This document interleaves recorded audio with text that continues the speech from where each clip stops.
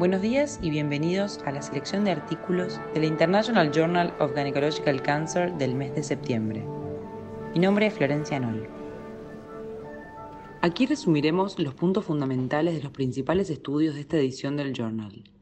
Incluiremos los resultados del estudio SUCOR, tópicos relacionados al cáncer de cuello uterino localmente avanzado, tratamiento conservador en hiperplasia atípica de endometrio, inmunohistoquímica en cáncer de endometrio, cirugía laparoscópica versus cirugía abierta en cáncer de cuello uterino y otros. Nuestro artículo seleccionado del mes corresponde al Dr. Luis Chiva y sus colaboradores.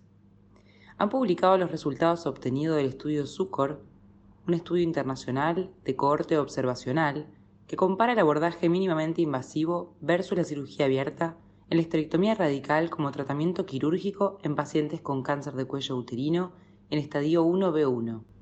El estudio comparó la sobrevida libre de enfermedad a los 4.5 años, así como la relación entre la utilización de movilizadores uterinos y el riesgo de recaída. Se analizaron los datos de 1.272 pacientes entre enero del 2013 y diciembre del 2014. El riesgo de recurrencia en el grupo de cirugía mínimamente invasiva fue 2 veces mayor al que se observó en el grupo de cirugía abierta, con un hazard ratio de 2.07, y la mortalidad fue 2.42 veces mayor para la cirugía laparoscópica. Las pacientes del grupo de cirugía mínimamente invasiva que reportaron el uso de manipulador uterino mostraron 2.76 veces mayor riesgo de recaída que el grupo que no lo utilizó. A su vez, las pacientes que no utilizaron manipulador uterino reportaron una sobrevida libre de enfermedad similar a las del grupo de cirugía abierta. En las pacientes en las que se realizó oclusión o cierre vaginal durante la cirugía laparoscópica, los resultados oncológicos fueron similares al del grupo de cirugía abierta. Los autores concluyen que la cirugía mínimamente invasiva en cáncer de cuello uterino aumenta el riesgo de recaída y muerte comparado con la cirugía abierta. En este estudio, utilizando maniobras para evitar la diseminación tumoral durante la colpotomía y evitando el uso de manipulador uterino, se reportaron resultados oncológicos similares en ambos abordajes. Matthew Carroll y su equipo han publicado un estudio titulado Evaluación de PARP y PDL1 como posibles dianas terapéuticas en pacientes con diagnóstico de carcinoma neuroendocrino de alto grado de cuello uterino. En este estudio se identificaron las piezas de anatomía patológica de pacientes con diagnóstico de carcinoma neuroendocrino de alto grado de cuello uterino a partir de los archivos de patología del MD Anderson Cancer Center. Se realizaron técnicas de inmunohistoquímica para PDL1, proteínas de reparación celular, somatostatina y PARP sobre tacos de tejido fijados con formalina e incluidos en parafina. Las 28 piezas analizadas demostraron expresión intacta de la proteína de reparación celular, lo que sugiere que se trata de tumores con estabilidad de microsatélites.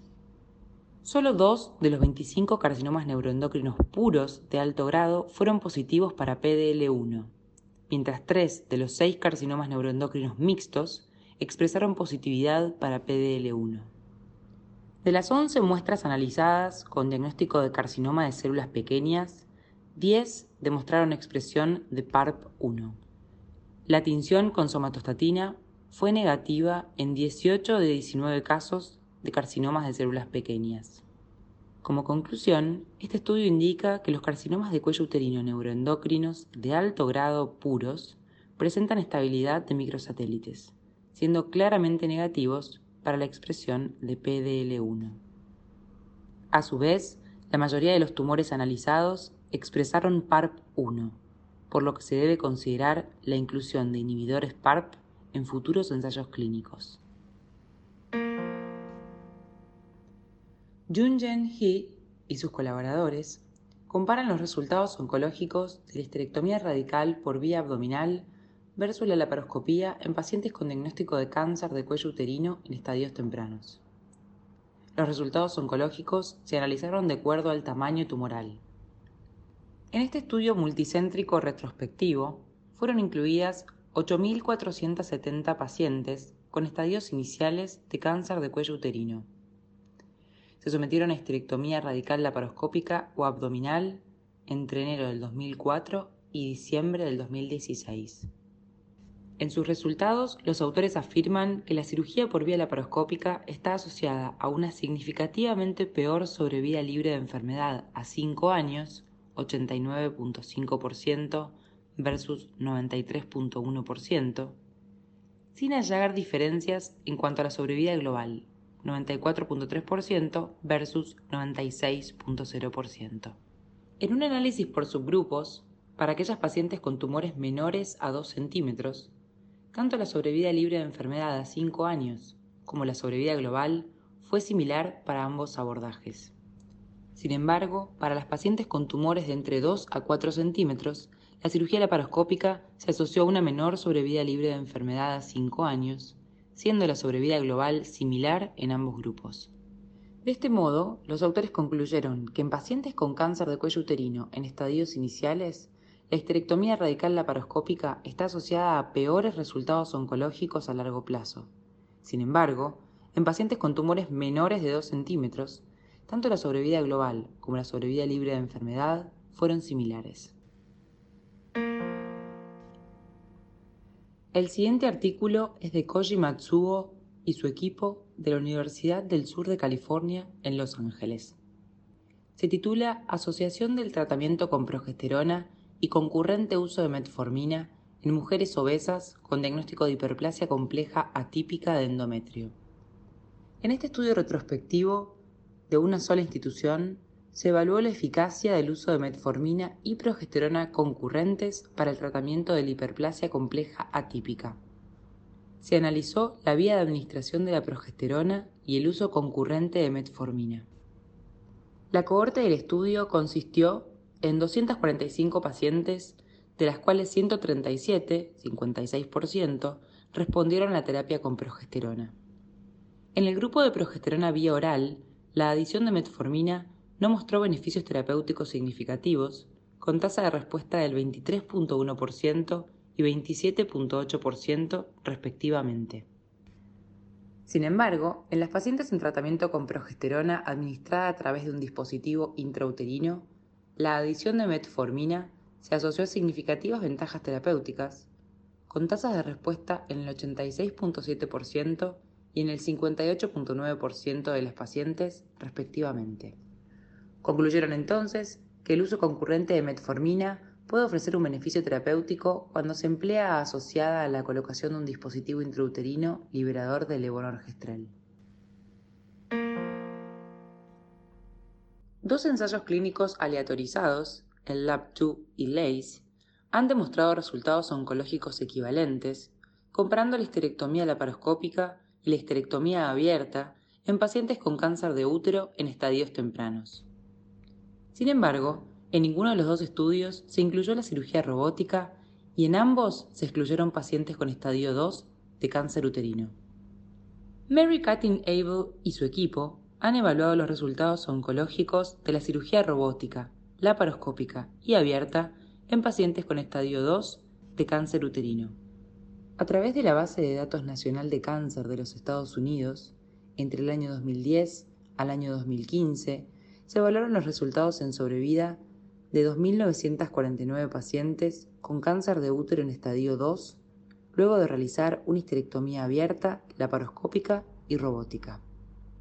El 44.3% se sometió a histerectomía abierta, en el 13.9% se realizó histerectomía por vía laparoscópica y en el 41.8% se realizó un abordaje robótico.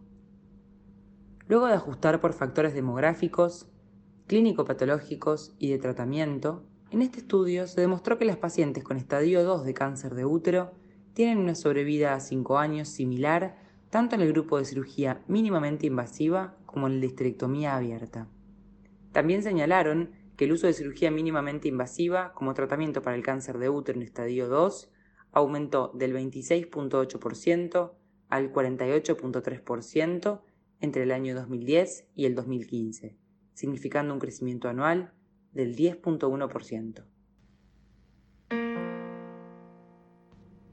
En el siguiente artículo, Chelsea Sawyer y el grupo de Kaiser Permanente en San Francisco evalúan la variabilidad de la indicación médica del screening con inmunistoquímica en mujeres con diagnóstico de cáncer de endometrio.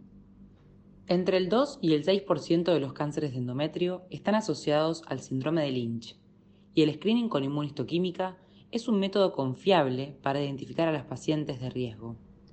Este estudio retrospectivo de 1.399 pacientes evaluó las variaciones en la indicación y realización de screening con inmunistoquímica basado en el riesgo. Con indicación médica, la tasa global de screening con inmunistoquímica fue del 20% y del 34% para las pacientes menores de 60 años. Estos resultados son significativamente menores que en reportes previos. A su vez, en mujeres de color y mujeres asiáticas, se obtuvo menor tasa de screening que en el resto de la población evaluada. La necesidad de contar con una indicación médica para realizar screening con inmunistoquímica crea una barrera en la aplicación de este cribado, por lo que los autores recomiendan el screening sistemático en todas las pacientes con cáncer de endometrio.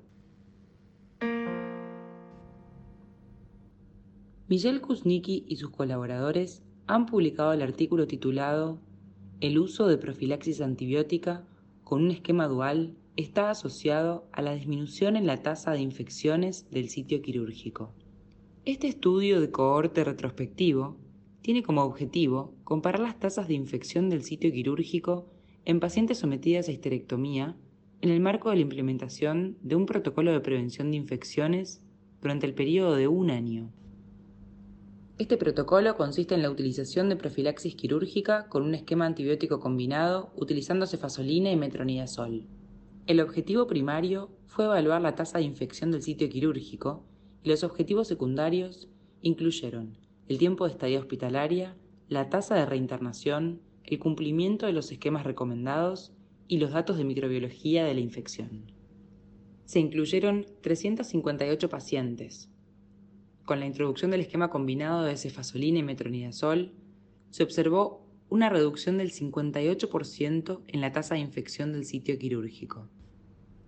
También se obtuvo una tasa de readmisión significativamente menor en comparación con la cohorte anterior a la implementación de este esquema. Es así que los autores concluyeron que la infección del sitio quirúrgico después de la histerectomía es polimicrobiana y estas pacientes posiblemente se beneficien con el esquema dual de profilaxis antibiótica. El siguiente artículo de la doctora Alejandra Martínez del Instituto Universitario de Cáncer de Toulouse se titula "Cómo estadificar y diseñar la estrategia terapéutica individualizada en cáncer de cuello uterino localmente avanzado, imágenes versus estadificación quirúrgica para-aórtica". En esta revisión de la literatura se reveló que el PET scan, estudio ampliamente aceptado para evaluar la extensión ganglionar para-aórtica en pacientes con cáncer de cuello uterino, falló en la detección de entre el 10 al 15% de las pacientes con ganglios para-aórticos positivos por estadificación patológica. Estos resultados son muy importantes, ya que entre el 25 al 30% de los pacientes con ganglios linfáticos pelvianos positivos tendrán extensión a ganglios linfáticos para-aórticos. La estadificación patológica precisa permite realizar el tratamiento radiante acorde a cada paciente, asegurando que la radioterapia de campo extendido sea realizada solo en aquellas pacientes que tienen más probabilidades de obtener beneficios oncológicos y no se administre cuando las posibles toxicidades superen a estos beneficios. Finalmente, Ronnie Nichetti y su equipo presentan el estudio LANCE, evaluando los resultados de la citorreducción laparoscópica luego de quimioterapia neoadyuvante. En este estudio de fase 3 prospectivo, aleatorizado, multicéntrico y de no inferioridad, los investigadores tienen como objetivo comparar la cirugía mínimamente invasiva con la laparotomía en pacientes con diagnóstico de carcinoma epitelial de alto grado de ovario, peritoneal primario o de trompas de falopio, en estadio 3C o 4, que presenten una respuesta completa o parcial a la quimioterapia neoadyuvante. Las primeras 100 pacientes serán incorporadas en un estudio piloto para determinar la viabilidad. El objetivo principal será demostrar la no inferioridad en términos de sobrevida libre de enfermedad de la cirugía mínimamente invasiva. Los objetivos secundarios incluyen los resultados en calidad de vida sobrevida global, la morbimortalidad quirúrgica, el índice de complicaciones intraoperatorias y la tasa de conversión a la parotomía. Las pacientes que cumplan con los requisitos de elegibilidad serán randomizadas aleatoriamente en una distribución 1 a 1. Se reclutarán 549 pacientes para lograr un margen del 33% en el hazard ratio. La adopción de la cirugía de citorreducción del intervalo por vía mínimamente invasiva se basa en limitados estudios observacionales. El objetivo del estudio LANCE es evaluar la seguridad oncológica del abordaje mínimamente invasivo.